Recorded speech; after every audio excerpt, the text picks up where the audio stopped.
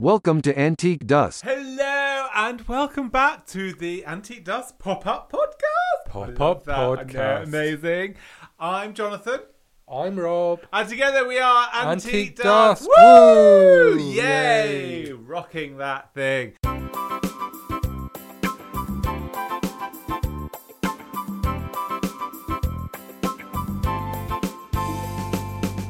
So anyway, the Pop-Up Podcast is basically where we watch the very first episode of a classic TV series. We've done Scarecrow and Mr. King, and today we are doing Space 1999.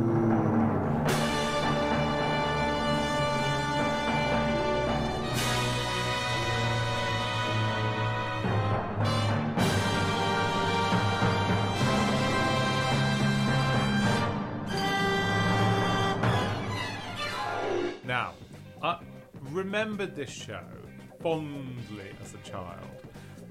However, yeah, when we watched the very first episode, that wasn't the series that I was fondly remembering. Yes, you were remembering year 2. Yes, which was camp and frothy and fun. And very much influenced by Americans. Yeah. Year 1 was kind of pure Jerry and Sylvia Anderson. It was quite thinky. It was quite very, very cerebral, philosophical. Very much so. And maybe a little bit slow. It was very, very slow. Don't get me wrong. It was fabulous, and the aesthetics was great. The soundscape was amazing, and you could tell they'd spent a fair amount of budget. Yeah. Actually, they didn't spend as much money on this as you're imagining. Really? The special effects, for example, are really, really good. I mean, they're really cinematic, but actually they were done quite cheaply because they use a really old-fashioned technique. You know, a technique going back to the early days of the film industry. Oh. So rather than going down the line that Star Wars and so on did with using green screens to do the effects, what was done in Space 1999 was they would film one bit of the special effect against a black screen, then they would literally rewind the camera. You know, the film would be rewound in the camera, and then shoot another. And then they shoot another aspect of the special effect. And as long as the elements of the special effect didn't cross each other in any way, it produced a really, really good outcome. We can see that from the program. Yeah. And it was really cheap. Really cheap. I mean, the special effects were really good. Now, for those people that are not aware, Space 1999, basically the moon is being used as a nuclear waste dumping ground. Yes, and it's also being used as it's being used to store nuclear waste. It's also being used as a springboard for probing other planets. It's a space laboratory. Meta is a planet that is a wandering planet that is coming within reach of the moon, and they're poised to launch a probe to Meta, and they believe that Meta is capable of carrying life. Though if it's a wandering planet, I'm not quite sure it would be capable. But often with Space 1999, it's not a good idea to overly think. It's probably best not to overthink it. So Jerry Anderson, if those people are not aware of him, he did sort of Joe 90, Thunderbirds, all of those amazing puppet type shows. All the way back to the 1950s with Four Feather Falls. Four Feather Falls. Four Feather Falls. Four Feather Falls. So, it's... So the episode starts. This episode is called Breakaway, and actually Breakaway was one of my favourite chocolate biscuits when I was a kid. Oh, I thought I sort of remember it like on packs of 5. Yes, lunch boxes. Yes, it was basically a chocolate digestive, but it was fully covered in chocolate, and I think it had oats in the biscuit as well. It was lovely. I liked a penguin. Yeah, I was much more of a penguin boy. Yeah. Or a trio. Trio. That had is it Caramac in it or something? Or caramel? Yes. I was never a fan of the trio. It was always quite cheap. Oh. I thought it was quite cheap chocolate. Well, yeah, admittedly the chocolate wasn't fabulous. But yeah. I it's like the club biscuits, Jacob's Club. Oh, they used to advertise that. Like 3 cubes. Yeah. They used to advertise it. If you like a lot of chocolate on your biscuit, join our club. But then they were banned from using that slogan because it turned out that there wasn't any actual chocolate.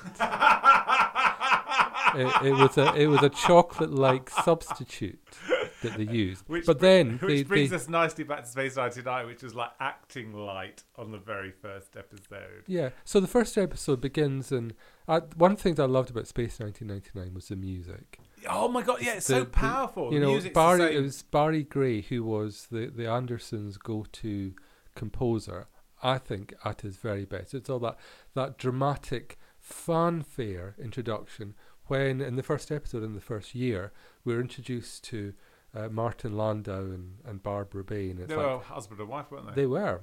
Starring Martin Landau, starring Barbara Bain.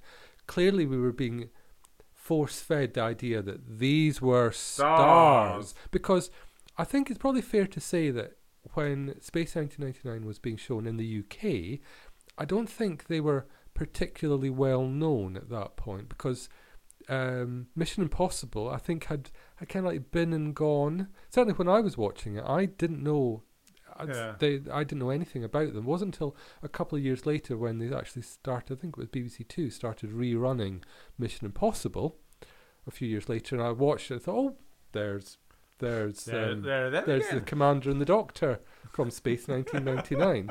But I do actually, one of the elements I love about the opening sequence is it's that kind of dramatic introduction of but Barbara Bain looks like she's on some kind of turntable, that she's being I'm just sort of imagining some kind of burly stagehand turning her around with a squeak or hand cranking something. I really felt her performance. I mean, it was as stiff as her hair was. It was understated. It was an understated performance. It was as though someone was there.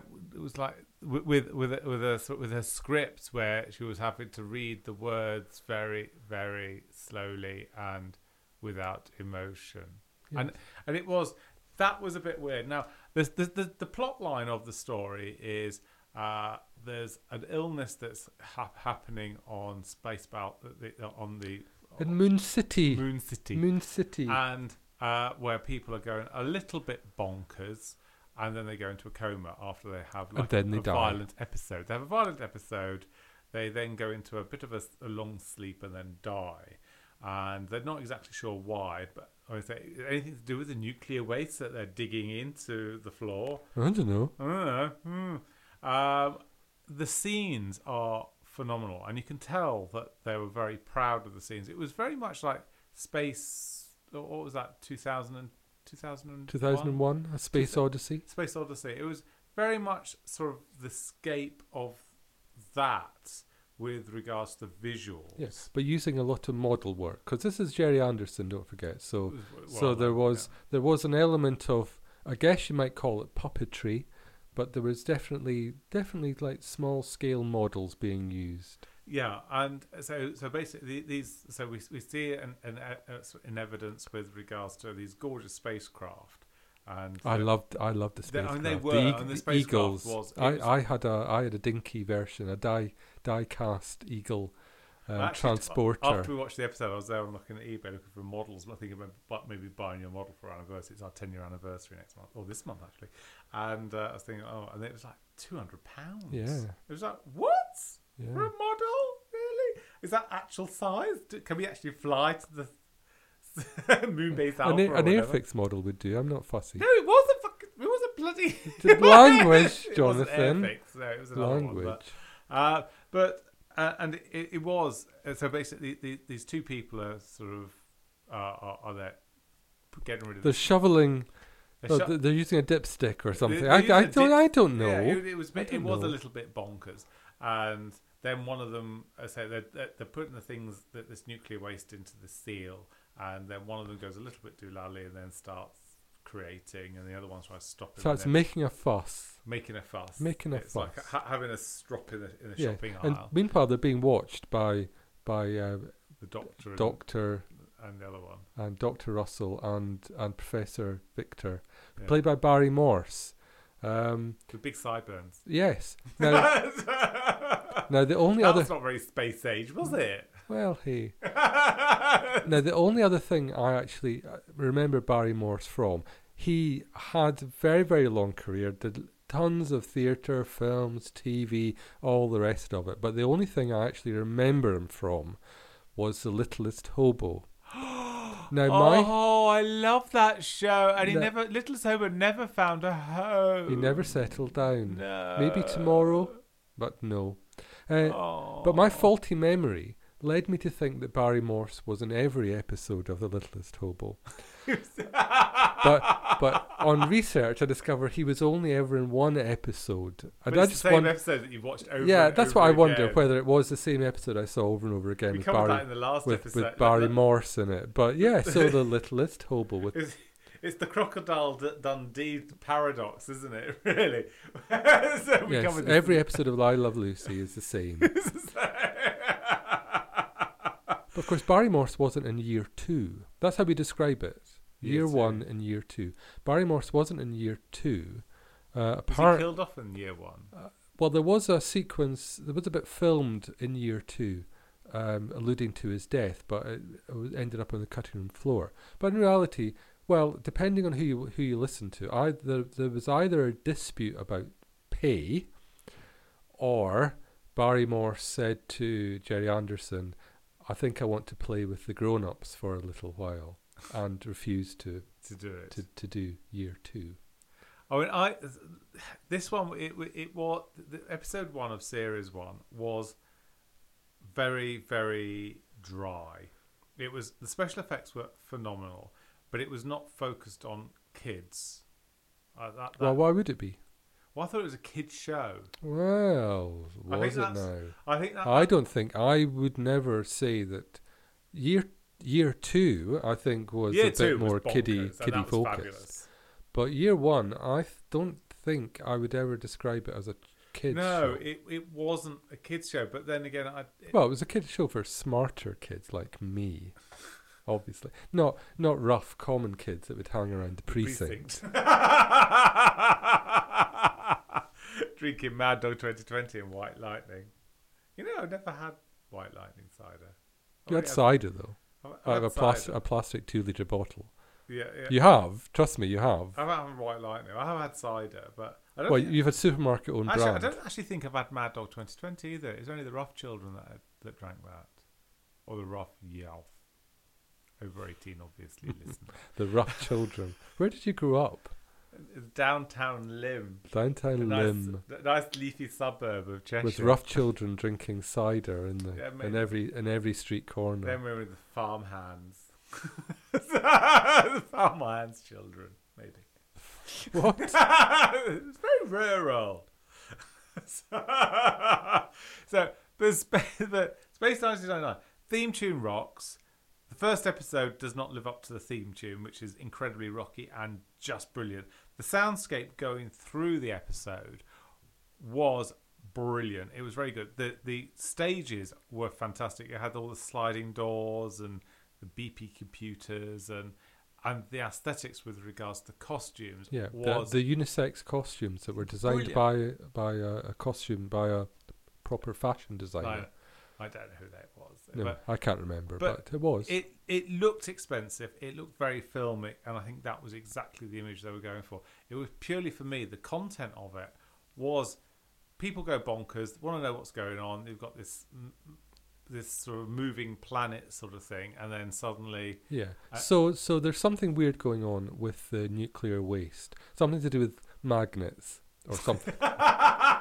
Again, let's not overthink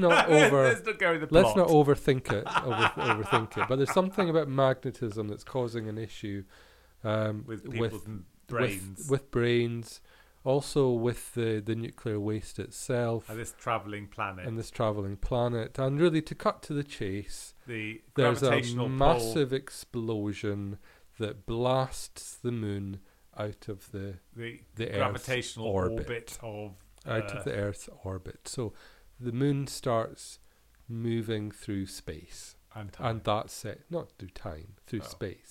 Well, yeah, through time, but just passing at the normal rate, 60 seconds to a minute.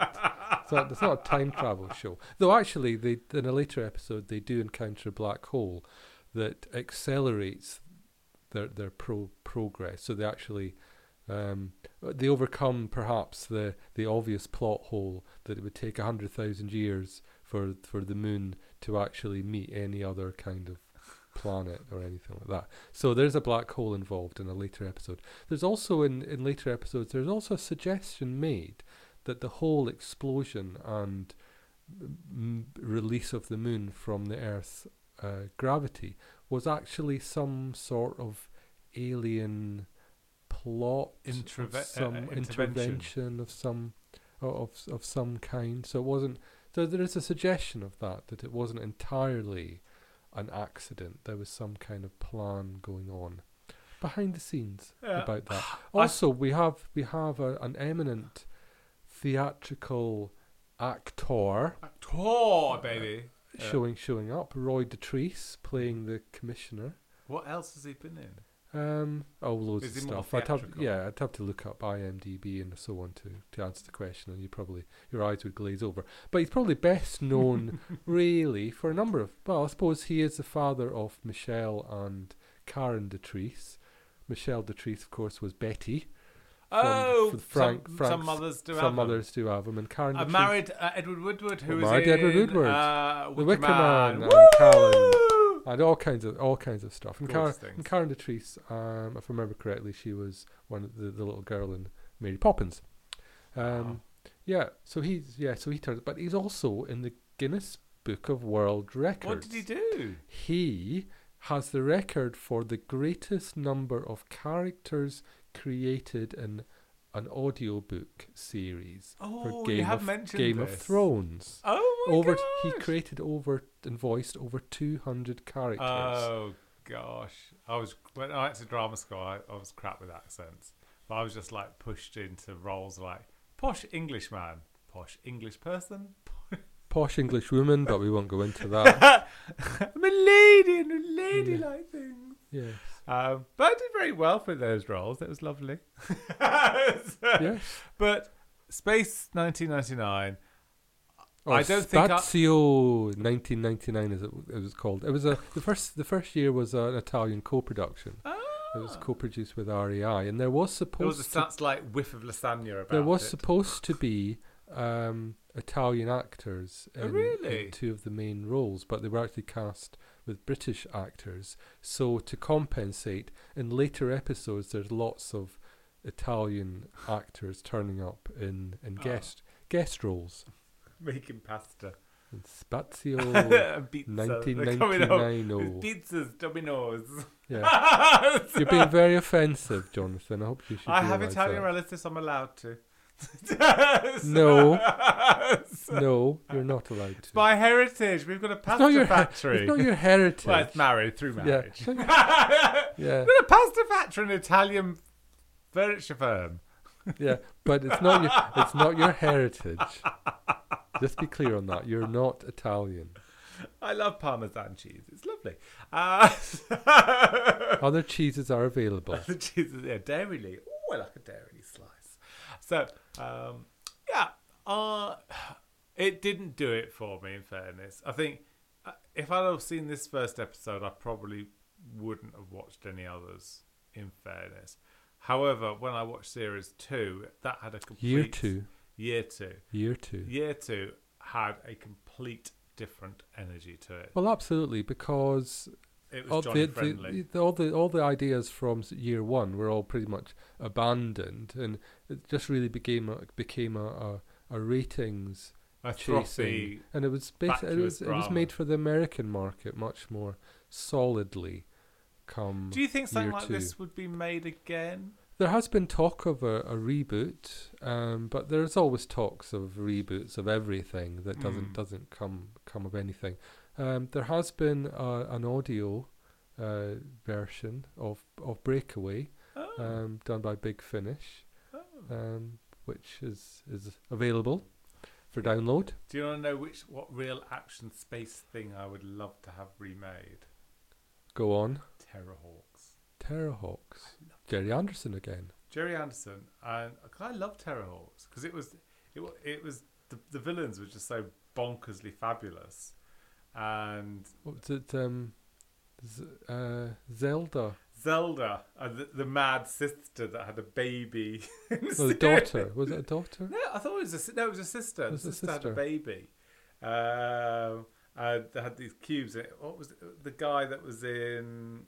Well, Windsor Davis was Windsor Davis is one of the voices. The circle, the round thing. Because it was a game of noughts and crosses, basically, wasn't every week between the Terrorhawks and the squares and the circles. Squares and the circles. And having one of the protagonists was a pop star with purple hair or pink hair. Yeah, that was the son. This was one of the heroes. Was a pop singer. She was a pop singer. Oh yes, I remember. She was one of the sort of fighting. So you'd pilots. Like to see? I'd love to see a live action version or a puppet version. A live action version of Terrorhawks, because I think that was bonkers and it was totally fun. It was probably hugely expensive, but. I think that was Terry Anderson's last. Terry Anderson? No, sorry, Jerry Anderson, sorry. Terry. I've got Minder on the brain. Then Arthur Daly and Terry. Okay. Sing the theme tune. But Jerry Anderson, I think that was his last series, wasn't it? I can't think of anything that came after that. Because the models all sort of changed because it wasn't puppetry. It was puppetry in a different way. Rather than strings, they were like sock puppets. Yes, that was it. It was like Muppets. But there was something. There was. I suppose there were probably more electronics. I imagined. Yeah, but Terrorhawks was again that was Jerry Anderson. All of his shows, all his like the commercial ones were theme tunes were brilliant. I mean. Thunderbirds, yeah. Joe 90. Yeah. As I said, Barry Gray composed most of those themes that you're talking about. So maybe we should do Terrorhawks, the very first episode of Terrorhawks. That would be amazing. Well, what do you think, listeners? Why not? Listener. Why not? Mum, what do you think? Go for it. Fill your boots. But... So you weren't. So I think in summation, we found the first episode of Space 1999 to be visually attractive, good. Sound was good. The music was good, but the storytelling perhaps was a little bit too slow for modern tastes. Yes, I don't think it was catering for the. Kids market. I don't think it was. I don't think it ever planned to do so. And I think because most of his stuff was catered for kids market, this is part of. Without wanting to get into a long discussion about Jerry Anderson particularly, I think this was part of his movement away from children's programming. You know, he was very much keen to move to explore puppetry to one side and actually begin to make programs for adults. But this was one of. He did do some really. He did I remember one film that he did or was involved in where it had parallel planets, and there was a space rocket that there was an astronaut that went.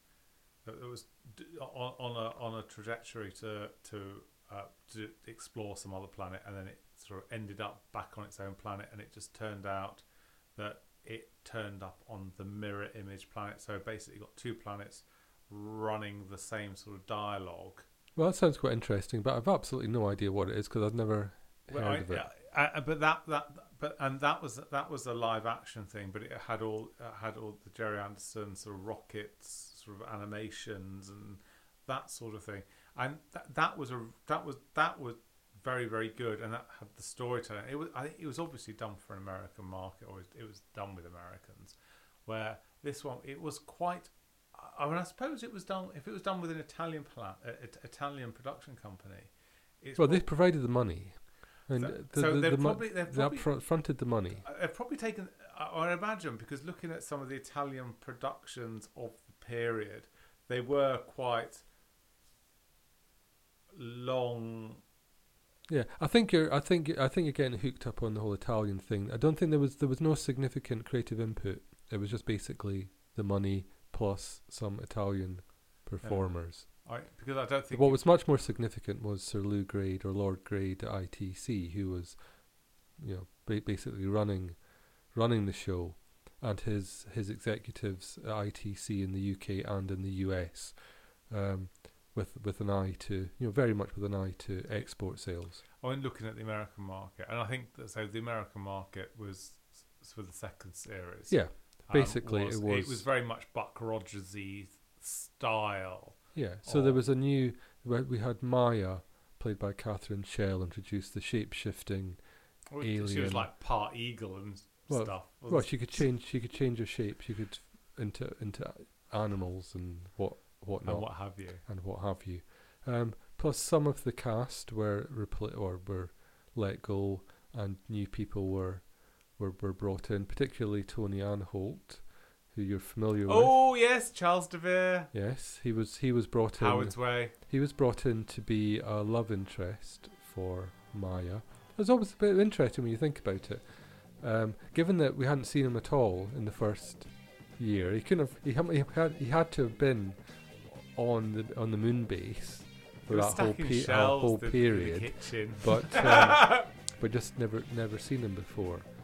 Prentice Hancock, who played the kind of second in command in year one, he wasn't in year two, and of course there's a connection between Prentice Hancock and Space 1999 and the podcast that we've recently done on Chalky, because he is in the second and third installments of the Chalky trilogy. He plays Albertine's father. Oh, but anyway, very interesting. It's a small world. Yeah, I mean, I think for a spectacle, it was very good, and I can appreciate some of the aesthetics, and I can appreciate the story's good. The execution for me wasn't.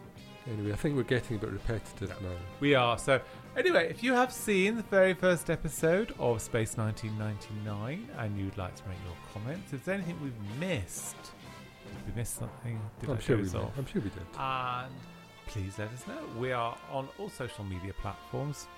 We've even got a TikTok, but we don't put anything on it. And that's at Antique Dust.